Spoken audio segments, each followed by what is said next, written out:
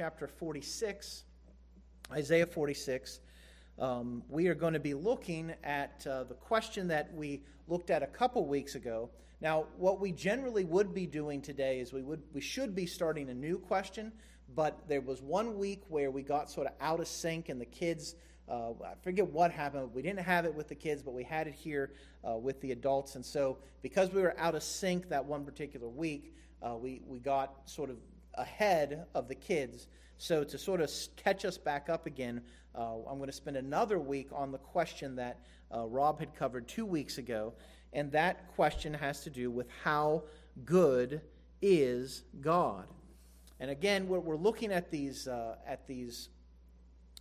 questions, these catechism questions that are seeking to teach us about who God is. And so what Rob really focused on was the first part of this answer: God is holy. And of course, the verse that goes along with this question is Isaiah 6:3b, where Isaiah sees God high and lifted up. He sees him in heaven, and we see the seraphim flying, or the cherubim flying around him and saying, "Holy, holy, holy is the Lord of hosts. The whole earth is full of his glory."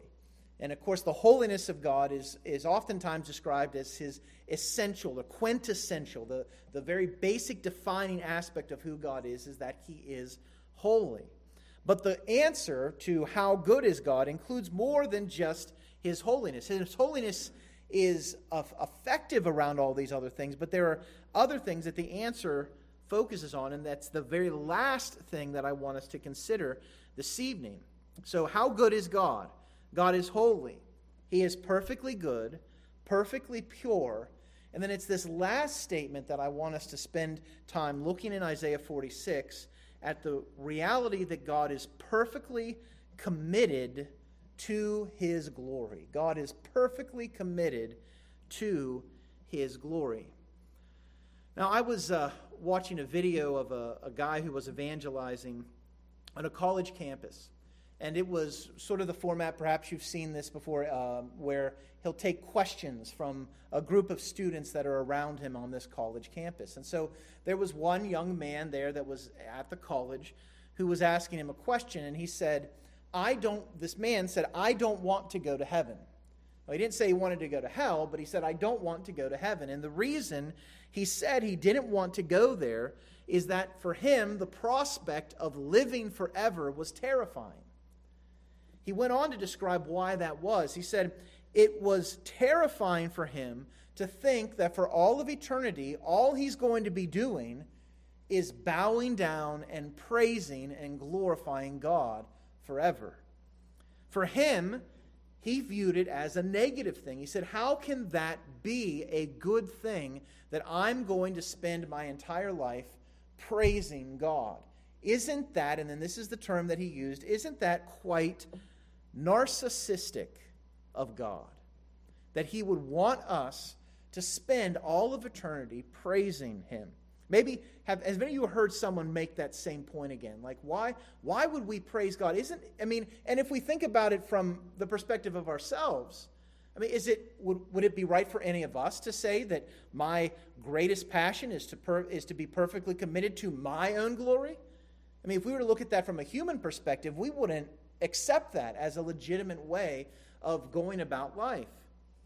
And so this idea, this charge that's made that God is narcissistic, that he's only concerned with his own glory and only concerned with advancing that which benefits him, is a common charge that we hear today. So that's why I wanted to zero in on this last statement in this question, or in this answer.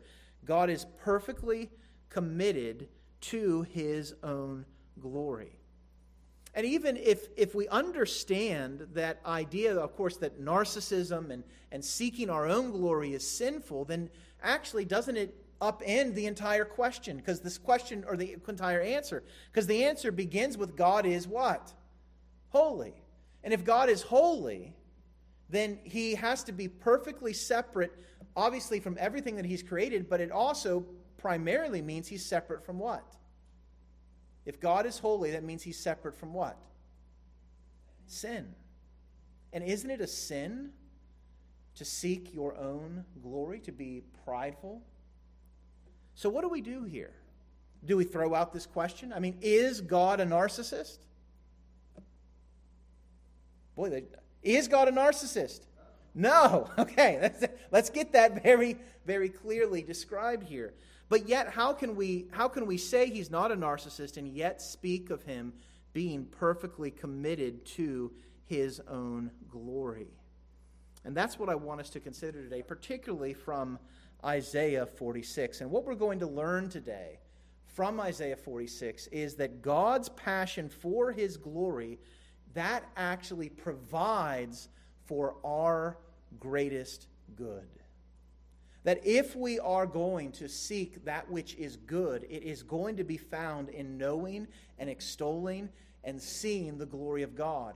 And that when God pursues perfectly his own glory, he is actually pursuing that which brings about the greatest good for us. There is nothing greater than the goodness of God seen in his glory. And so it's not a matter of him being narcissistic. Rather, it is a matter of him pursuing that which brings about the best for his entire creation. And that's what we're going to see in Isaiah chapter 46. So Isaiah 46, we're looking at God's passion for his glory. Look with me. We're going to read the whole passage, and we're going to work our way through this verse by verse. Now, Isaiah is writing to the exiles of Israel. He's writing to them in particular as they are under the Babylonian captivity. And as they're underneath that Babylonian captivity, they're languishing, they're facing all sorts of difficulties, and Isaiah comes with a great message. His entire gospel, or his entire book, is really the gospel in the Old Testament. In Isaiah 46, he begins by focusing on the false gods of the Babylonians, and then calls us to find hope in the one true, glorious God. Isaiah 46, verse 1, Bel bows down, Nebo stoops. Their idols are on beasts and livestock. These things you carry are borne as burdens on weary beasts. They stoop, they bow down together. They cannot save the burden, but themselves go into captivity. Listen to me, O house of Jacob, all the remnant of the house of Israel, who have been born by me from before your birth, carried from the womb. Even to your old age, I am he, and to gray hairs I will carry you. I have made, and I will bear. I will carry, and will save. To whom will you liken me, and make me equal, and compare me, that we may be alike? Those who lavish gold from the purse and weigh out silver in the scales hire a goldsmith, and he makes it into a god. And they fall down and worship. They lift it on their shoulders. They carry it. They set it in its place, and it stands there. It cannot move from its place. If one cries to it, it does not answer or save him from his trouble. Remember this and stand firm. Recall it to mind, you transgressors. Remember the former things of old. For I am God, and there is no other. I am God, and there is none like me. Declaring the end from the beginning, and from ancient times things not yet done, saying, my counsel shall stand, and I will accomplish all my purpose. Calling a bird of prey from the east, the man of my counsel from a far country. I have spoken, and I will bring it to pass. I have purposed, and I will do it. Listen to me, you stubborn of heart, you who are far from righteousness. I bring near my righteousness. It is not far off, and my salvation will not delay. I will put salvation in Zion for Israel, and then notice what he describes Israel as. My what? My glory. What this passage shows us is how God's passion for his glory is worked out to bring about our greatest good. And he does this by showing really there are two paths. There are two ways that we can go in this life. In fact, throughout the Scriptures, there is often this description of two ways. We see it as the law was given to Israel. And there are blessings and curses given in the law. Blessings for those who follow the law and everything that's written in it, and curses for those who reject the law and turn away from the Lord. We see it in Psalm 1 and Psalm 2, particularly in Psalm 1. There's a path that you can walk where you turn away from the way of sinners, and you don't sit in the seat of the scornful, and you don't walk with the transgressors, but rather you delight yourself in the Lord. And then in Psalm 2, we see the other path that seeks to cast off allegiance to God and worship to him, and God sits in heaven laughing at those who try to do this because his judgment will come upon them. And so here Isaiah, speaking the voice of God to Israel, comes to Israel and says, look, you have been living in a land that has been worshiping foreign gods. And your temptation is going to be to want to be like those nations, to want to follow those gods. Let me explain to you the glory of the true God, and then let me show you how little glory or no glory the idols of this world have. And so he begins by focusing on the empty glory of the gods. He focuses on the empty glory of the gods. We see this in verses 1 and 2 and verses 5 and 7. He begins by speaking of two particular gods. Bel bows down and Nebo stoops. So those are the two deities that he mentions here. These are referring to the primary Babylonian deities. Now, one of the things we have to recognize that was different about the nations around Israel and Israel itself is Israel was monotheistic, which means one God, while the nations around Israel were polytheistic. They believed in many different gods. And in particular, they had as their chief gods Bel and Nebo. Bel, which is referred to here, likely is referring to Bel Marduk. Bel Marduk was the supreme god of the Babylonians. He was the one who had power and strength. Babylon would look and pray to Bel Marduk when they would go out to battle. They would look to him to be the one who would bring victory for the Babylonians. Nebo, or Nabu, was the son of Bel Marduk. And he was the god of wisdom. He was the god of writing. He was the god of interpretation. And so God specifically comes down and says, these are the gods of the Babylonians, the one who has power and the one who has wisdom. And here's the thing, power without wisdom brings about destruction. Wisdom without power brings about uselessness. So both of those things were necessary for a god or the gods to actually accomplish anything. And what does God say about these two deities? They bow down and they stoop. The idea here is that Bel is collapsing. This bow down idea is that he is overwhelmed by what he is being asked to do. That the charge or the prayers of the Babylonians asking him to bring victories is too much for him. He can't handle it, and he's crumbling under the weight. Speaks of how Nebo is stooping down. The God of wisdom here is found to be without wisdom. Essentially, this first phrase in the first verse is showing that the things that they look to these gods to provide, they don't have. They're falling underneath them, and so they are brought down. They do not have the glory or the power that God has. Now, why is that? Isaiah reminds us as to why this is the case. Did Bel or Nebo exist from eternity past? Where did Bel and Nebo come from? From men. And so he shows that no wonder they're brought down because they've been created. He speaks particularly in verses 5 and 7 about this reality. He says, "To whom will you liken me and make me equal, and compare me that we may be alike?" So God is saying, you're comparing me to these other gods, these gods that, let's talk about them. Let's talk about where these gods came from. And what essentially happens is they come and they take and bring the finest artisans in the land. And they bring the goldsmiths. They bring those who work well with wood. And they tell them, say, make us a god.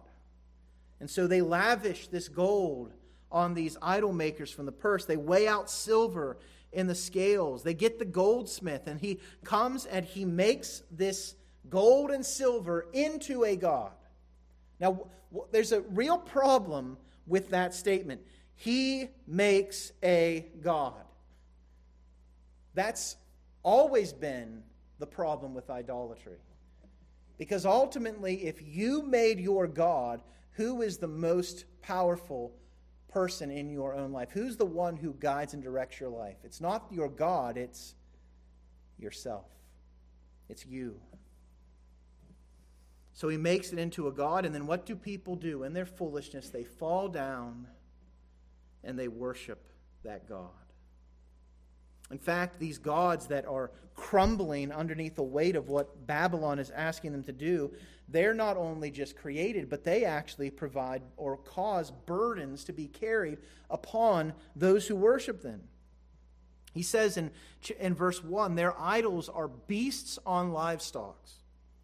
These things you carry are borne as burdens on weary beasts. So the idea here is Babylon and the Babylonians are looking to these gods and they're saying, we need you to carry us into battle, but yet they take these idols and they carry them into battle. And in fact, it's wearisome for the donkeys, it's wearisome for the horses that these beasts of burden that are carrying these things, they're weighed down by these gods. So that the Babylonians and all who would worship Bel and would worship Nebo are burdened down by these empty gods. What we find then in verse 2 is the reality they cannot carry. It says they stoop, they bow down together, they cannot save the burden.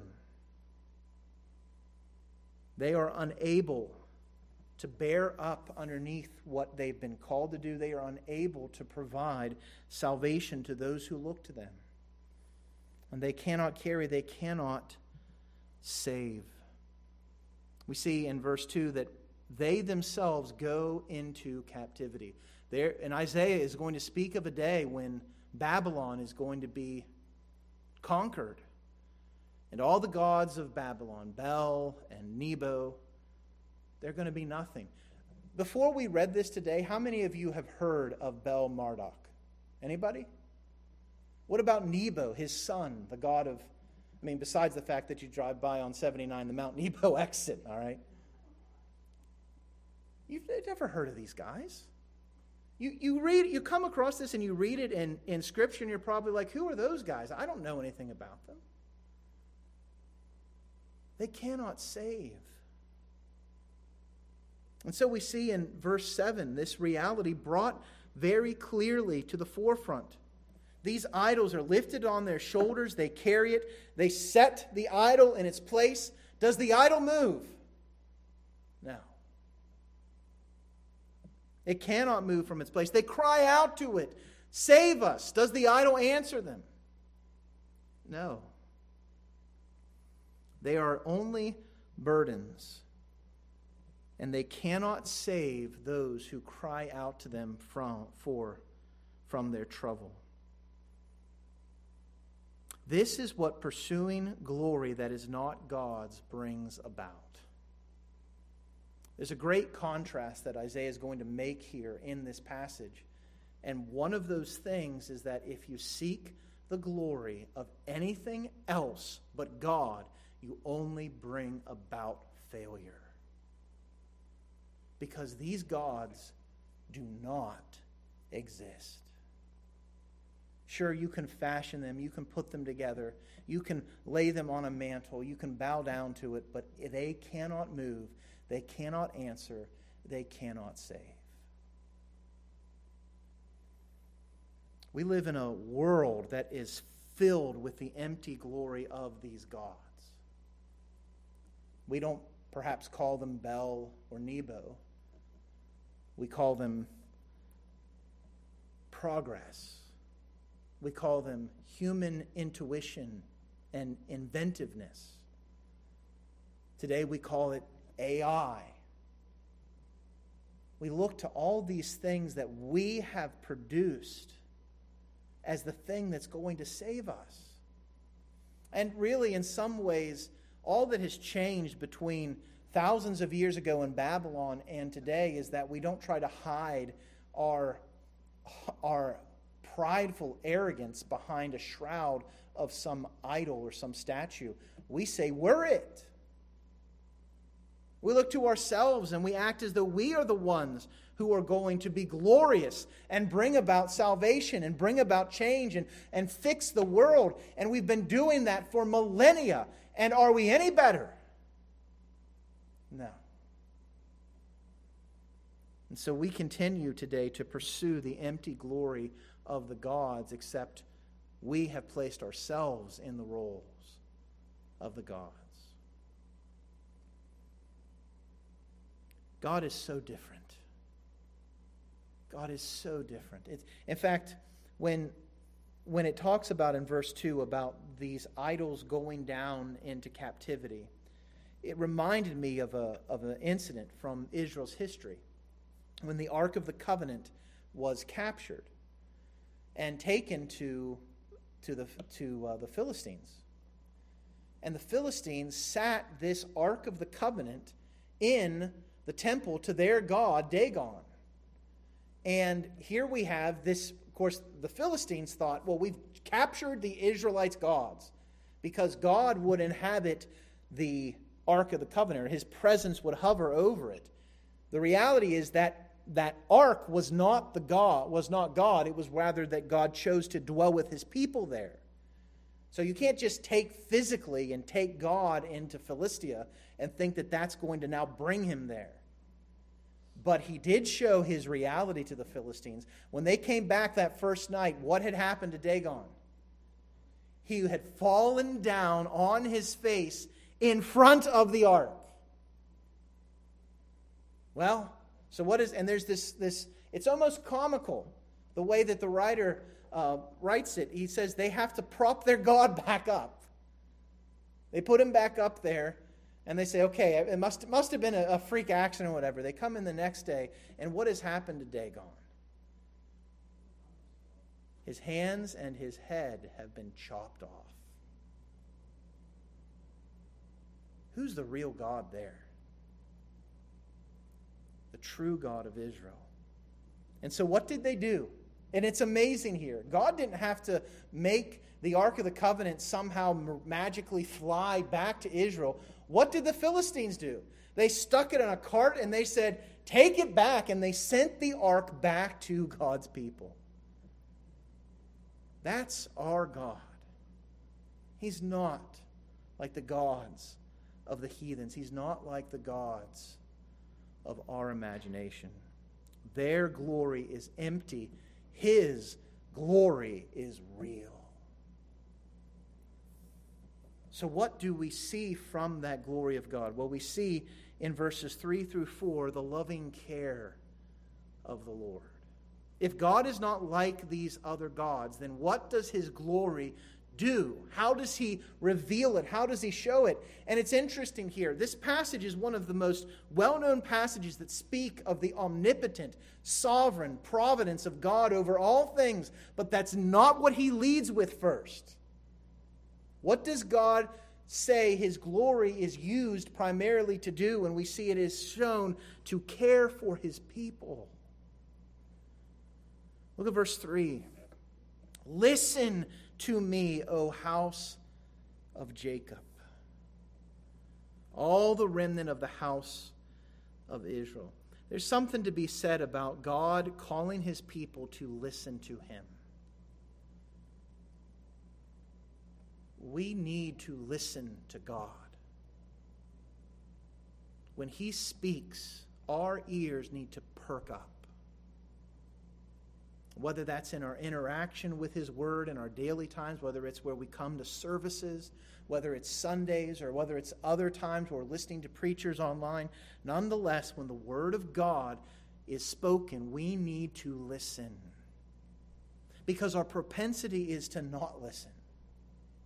Israel's history is one of them not listening to the word of the Lord and going after these foreign gods who have no glory. And what happens is we will read these stories and we will laugh and say how ridiculous it is that Israel did that, but then we'll walk right out of this place and we'll do the same things ourselves. So we need to listen to the Lord. It's so important. We can either listen to the voices of the world around us or we can listen to the voice of the Lord. And what is it that God reminds us or calls us to listen to? He reminds us that He is the one who has made us. Now, in particular, He's referring to Israel and how He has made Israel a nation. Look at what He says.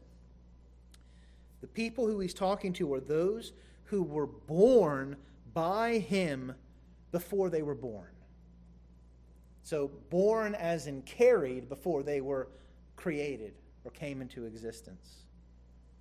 We see here the great sovereign electing power of God on display here.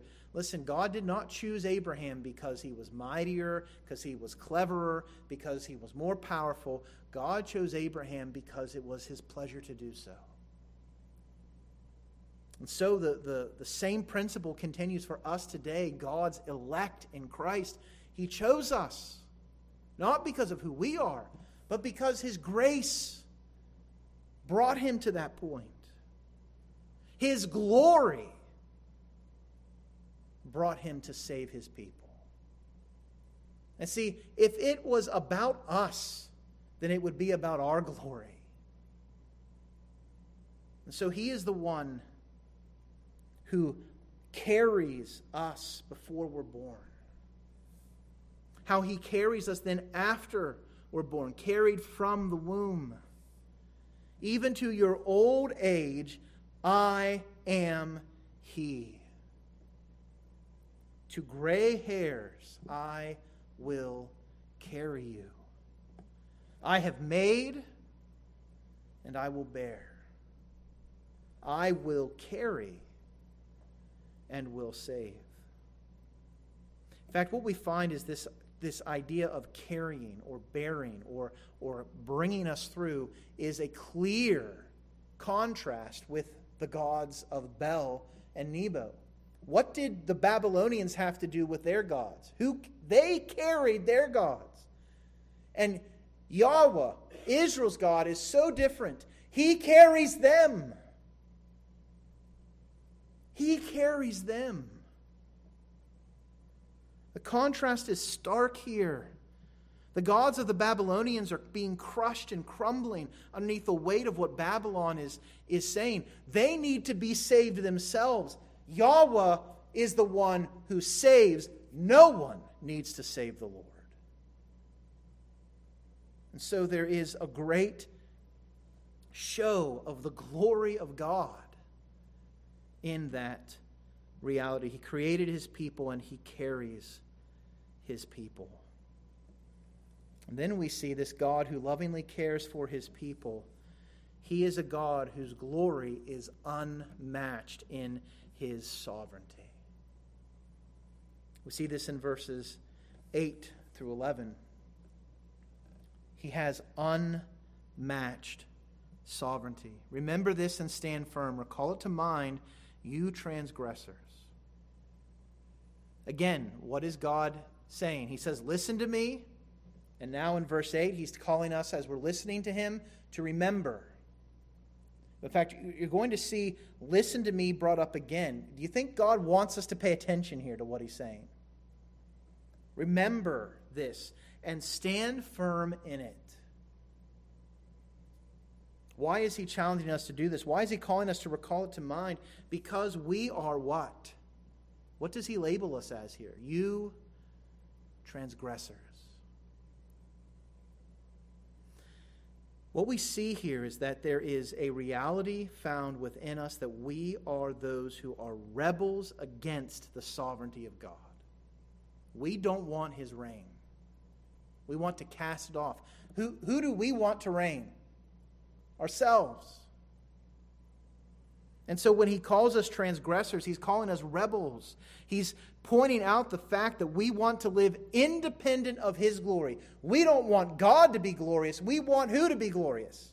Ourselves. In fact, what does Paul tell us that we fall short of in Romans 3:23? For all have sinned, all are transgressors, and fall short of what? The glory of God.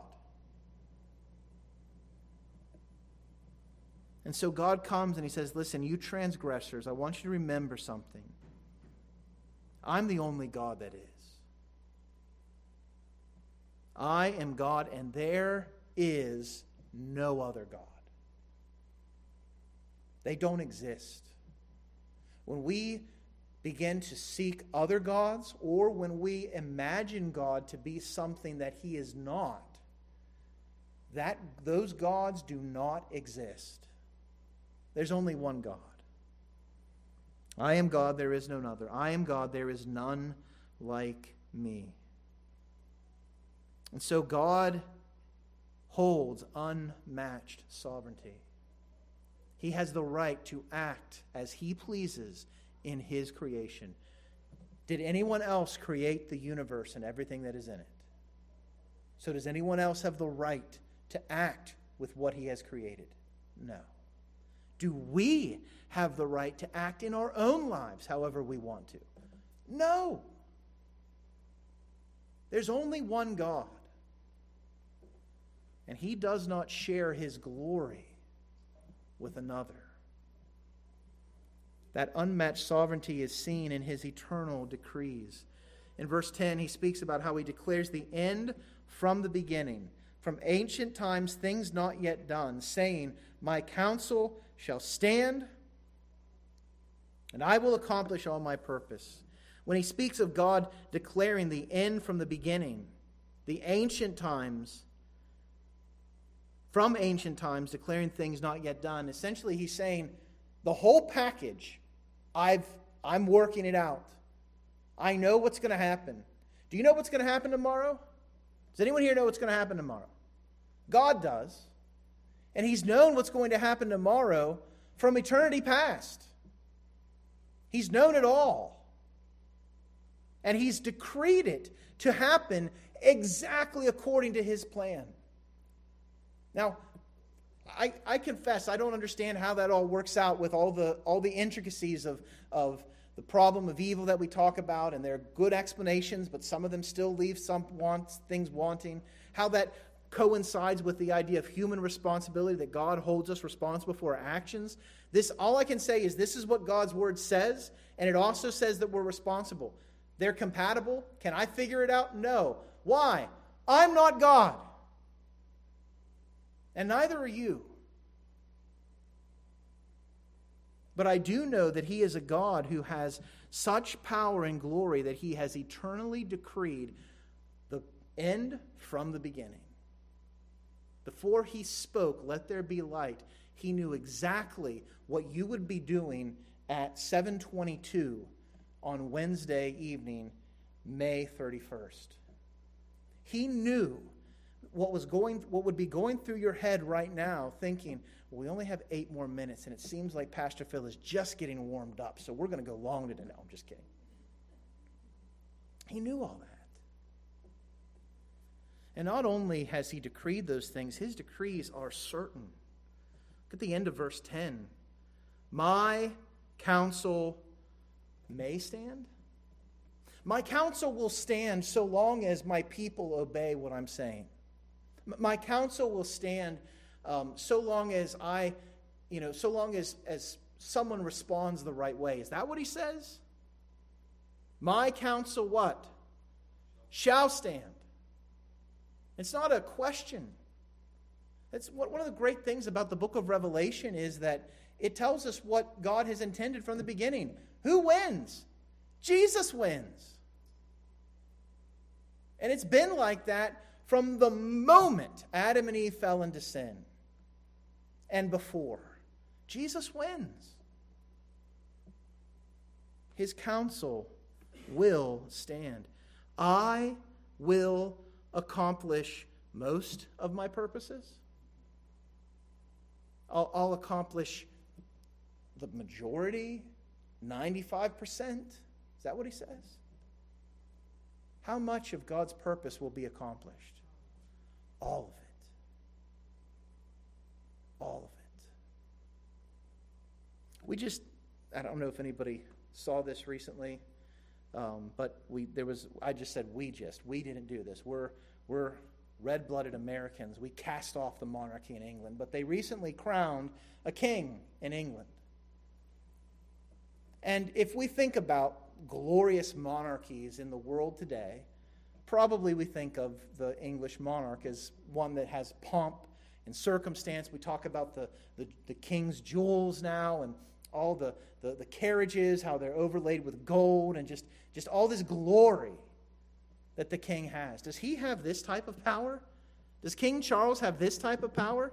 Does he have anything close to this type of power?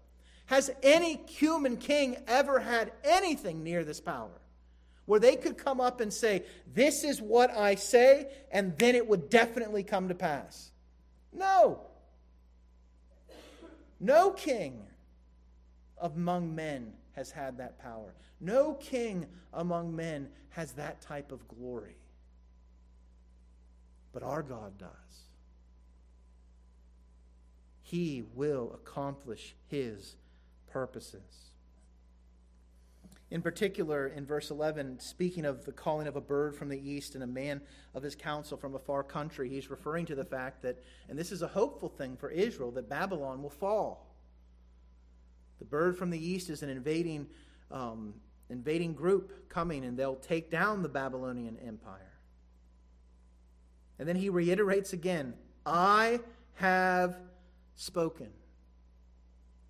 I will bring it to pass. You know, one of the things that drives us to remember and to listen to what God has said is because He has spoken. And when God says something, it will come to pass. He's purposed, and He will do it. So what is the primary thing that God has purposed to do? And that's where we see the end of this passage bringing about this conclusion that God's passion for His glory brings about our greatest good. Because we see the redemptive glory of the Lord in verses 12 and 13. The first thing we see is the need for redemption. Listen to me, you stubborn of heart. Now, once again, God does not couch His views of who we are. He's very clear here. He's called us already. What has He called us already? Transgressors. He's now getting more intense. Not only are we transgressors, but we're stubborn in our transgression. We like to continue to go our own way, like dumb little sheep. And our stubbornness in heart has taken us far from what? From righteousness. Why is that important? Why is the righteousness of God brought up here? I'd like to suggest to you that one of the things that Isaiah is bringing out here, particularly as he speaks about Israel as His glory, is that God's righteousness is the quintessential aspect of His glory, so that His righteousness and His glory are the same thing. How can I say this? Well, the Scripture bears this out. Isaiah 58:8, Isaiah is actually speaking of how God is going to protect Israel. And one of the things He's going to do is that there's going to be light that will break forth like the dawn, and your healing shall spring up speedily. And then He speaks of how your righteousness will go before you, And then behind you in your rear guard, the glory of the Lord shall be your rear guard. The righteousness and the glory of God are spoken of as encompassing Israel to protect them. They're the same thing. We see this in Romans 3. God's righteousness has been manifested apart from the law, although the law and the prophets bear witness to it. The righteousness of God through faith in who? In Jesus Christ for all who believed. For there is no distinction. Why do we need righteousness? Why do we need what the Puritans called and what the theologians called alien righteousness? A righteousness not our own. Why do we need that? Because we fall short of, and Paul does not say the righteousness of God, although that's implied. He says we fall short of what? The glory of God. And the psalmist even equates them in Psalm 97, 6 through 7. The heavens proclaim, and we think of Psalm 19. And what does Psalm 19 tell us? The heavens declare what? The glory of God. But what does the psalmist say here? The heavens proclaim His righteousness. And all the people see His what? His glory. You see, they're the same thing. And then notice what the psalmist says. Why would you worship an image? Why would you go to an idol? You're a fool for doing that. They don't have righteousness in themselves. They don't have glory. They'll only put you to shame. They're worthless. You boast in these worthless idols. Those who do this worship Him. And so when Isaiah comes and God is speaking through Isaiah to Israel, this stubborn nation who is stubborn of heart, they are far from God's righteousness. They're far from His glory. They want to pursue their own glory. They want to go their own way. And so there is great need. But what is the path of redemption? Look at verse 13. I bring near my what? My righteousness. It is not far off. And my salvation will not delay. The Lord has promised to save. What's amazing here is, again, the contrast between the idols of Babylon. Babylon cried out to Bel. They cried out to Nebo. Could they save them? But those who cry out to the Lord, He brings His righteousness near to those who are far from it. This is the way in which He brings hope. It is not through seeking our own glory, but rather through seeking the glory of Christ that we find hope. That we find salvation that does not delay. And so He says, I will put salvation in Zion. And while the application of this passage is specifically focused on Israel in captivity, the broader principle refers to that which is a spiritual Zion, all those of God's people, Old and New Testament. What is the thing that brings us and unites us all together? It is the glory of God. His glory makes a nation. So that the goal of that redemption would be Israel, my glory. How can that be? Because didn't we talk about earlier that God says He does not share His glory with anyone? How can He then refer to Israel as His glory? Because in Christ, He has given Israel, all those who turn to Christ in faith, He has given them His righteousness so that they would be and possess the glory of God. When Paul says all have sinned and fall short of the glory of God, for those who have attained to Christ in faith, do you realize they no longer fall short of the glory of God?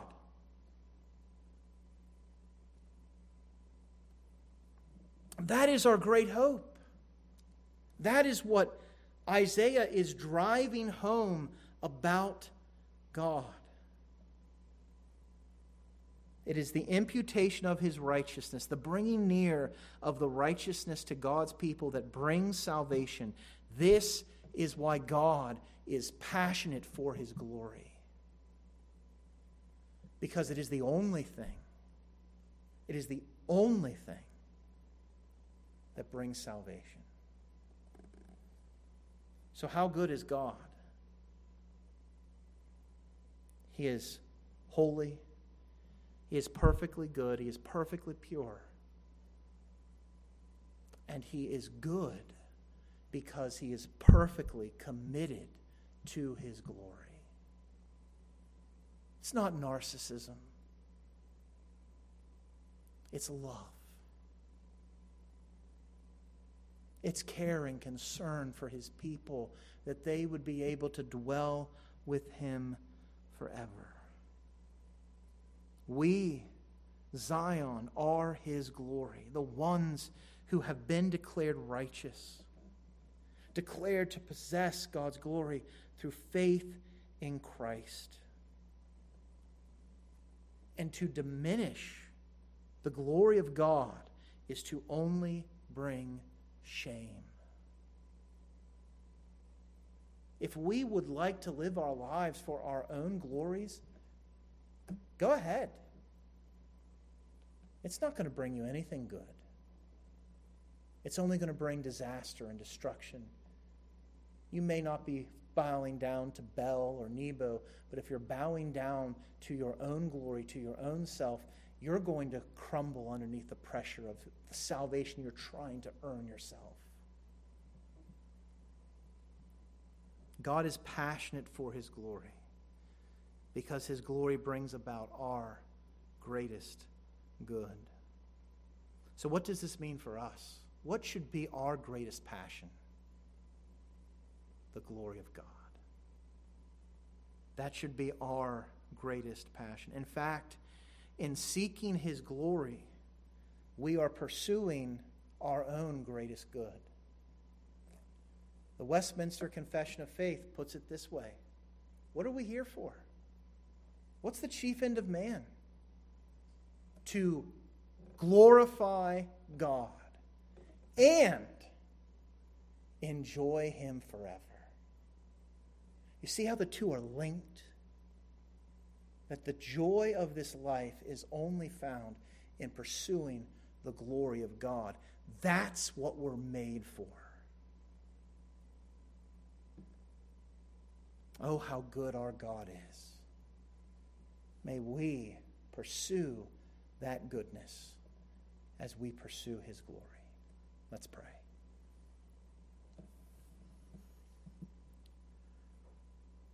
Father, You are always good, and You are only good.